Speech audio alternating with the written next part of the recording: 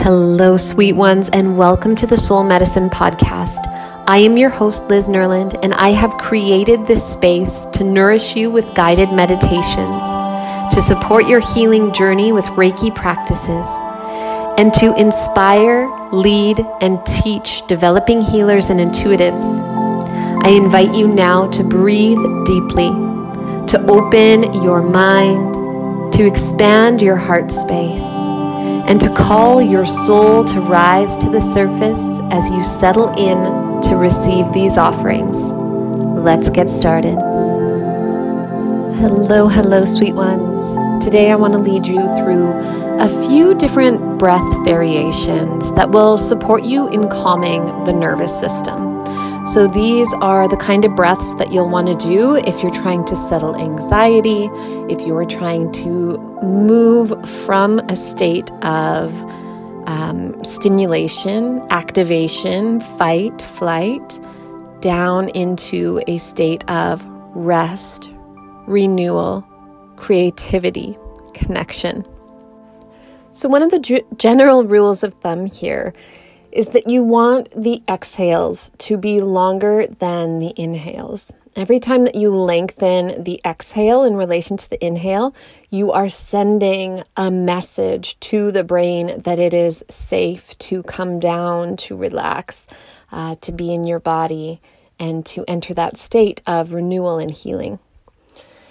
Now, the first breath that I'll take you in is something called the physiological sigh. And it was Dr. Andrew Huberman of Stanford Med School that I learned this from. And the physiological sigh is simply a double inhale followed by a long, slow exhale. So this is something that we naturally do multiple times throughout our day, but it's also something that we can harness to consciously bring a state of relaxation. So it is just breathing in, sipping in a bit more, long, slow exhale. So the inhales through the nose, exhale either nose or mouth.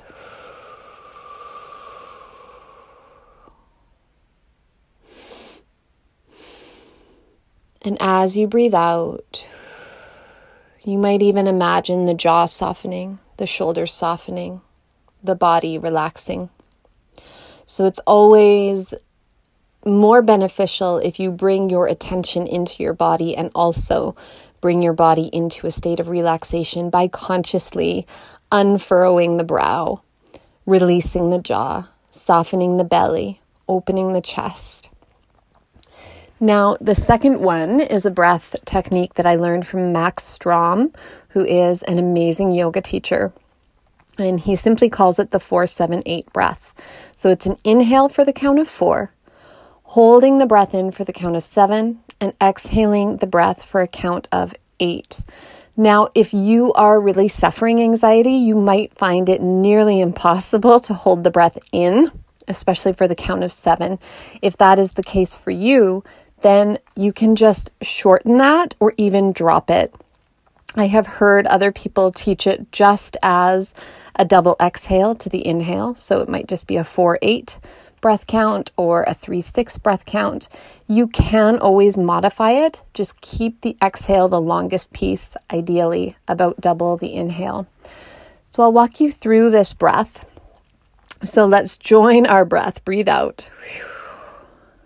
Breathing in, 2, 3, 4, hold, 2, 3, 4, 5, 6, 7, exhale, 2, 3, 4, 5, 6, 7, 8. Breathing in, 2, 3, 4, hold, 2, 3, 4, 5, 6, 7, exhale, 2, 3, 4, 5, 6, 7, 8. Breathing in, 2, 3, 4, hold, 2, 3, 4, 5, 6, 7, exhale, 2, 3, 4, 5, 6, 7, and 8. Breathe in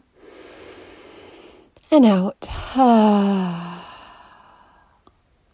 So that 4, 7, 8 is personally my favorite breath count to do if I am having trouble falling asleep at night. I have had other breathwork practitioners suggest that holding the breath, that 7-second breath retention, is activating for the nervous system and therefore should be eliminated. However, in my personal experience, this always works better with the breath retention. So I would encourage you to try on both and to choose what works best for you. If you really don't like the breath retention or you find that it's too uplifting, energizing, activating, then just drop it or shorten it. And the final breath that I want to lead you through is called Bhramari breathing. And this translates to the bumblebee breath. And this is a very common technique that you will hear in different yoga classes. Very simple. You're going to breathe in, fill up the lungs. When you breathe in, try to breathe into the base of the lungs. So actually breathe in a way that brings movement to the low ribs, to the side ribs. And then your exhale is simply a hum.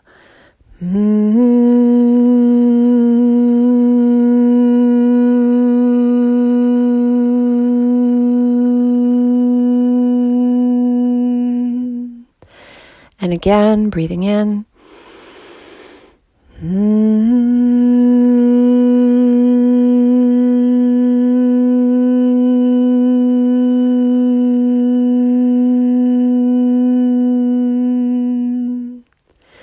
And again, breathing in.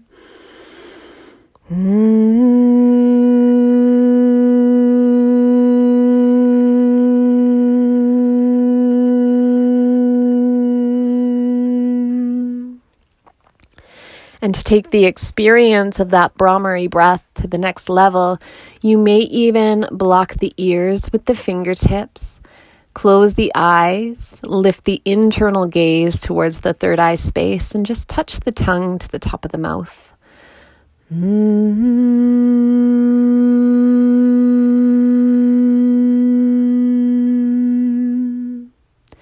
Now, one of the things I love about this Bhramari breathing is that you are getting the benefit of that lengthened exhale.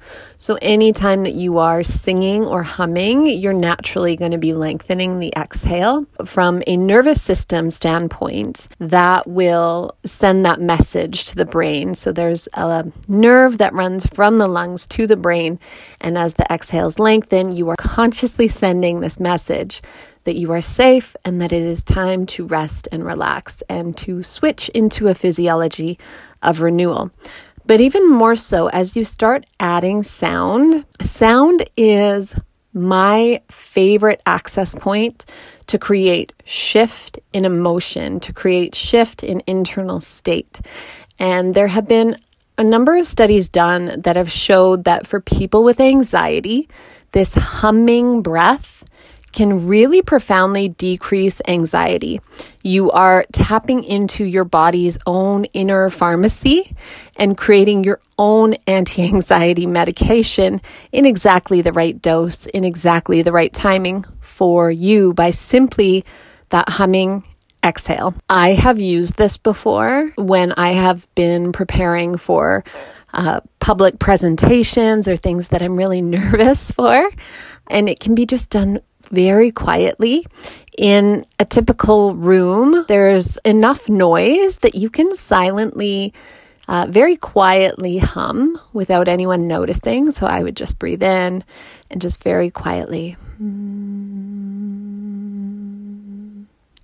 And I'll get the same benefit that I would if I was doing it a little bit more loudly. So the reason I share these with you is your breath is always with you, and it is such a potent, powerful tool that you can use to shift your state, to shift your physiology, to consciously choose to enter into a space of rest, of healing, of creativity. Play with these. What you will find is that the more you practice these breathing techniques, the more benefit you will experience. What is ideal is for you to have a practice set up in your day. Maybe there's a certain time of day, or maybe there are even internal cues, like when you start, maybe feeling that impulse to bite your nails, or if you've got any sort of nervous habits that you engage in, using that as a cue to actually try on a different breathing technique and see if that will help to soften the edges of your nervousness and transform or transmute that habit into something empowering. And the more that you practice it, the more quickly and accessible it will be for you when you need it. So what I'm trying to say is that if you practice these on a regular basis, then they will be really beneficial for you in those intense moments when you really need it. So it's the same sort of idea of if you go to a gym every day and you're lifting 5 pounds and then eventually you lift 10 pounds and 15 and you just slowly up the weight every day, then there comes a day where you actually have to lift a 50-pound box and you're able to do it because bit by bit you increased your capacity, increased the neuromuscular connection, you practiced so you were able to lift that 50-pound box. Unfortunately, what a lot of us try to do is we forget our tools, we forget our practice, and then all of a sudden that day comes where we are under a lot of pressure, where we have to lift that metaphorical box and we haven't practiced. So then you might think, oh, these tools aren't working for me. It's not that the tools don't work, it's that you haven't worked the tools. So these are life habits, these are practices that are always with you, and I would encourage you to use them on a regular basis to really tap into their magic. Thank you so much for tuning in today. I would love to hear how these work for you. You can always find me over on Instagram. My handle is @LizNerland. I would love to connect with you and keep this conversation going. So much love to you.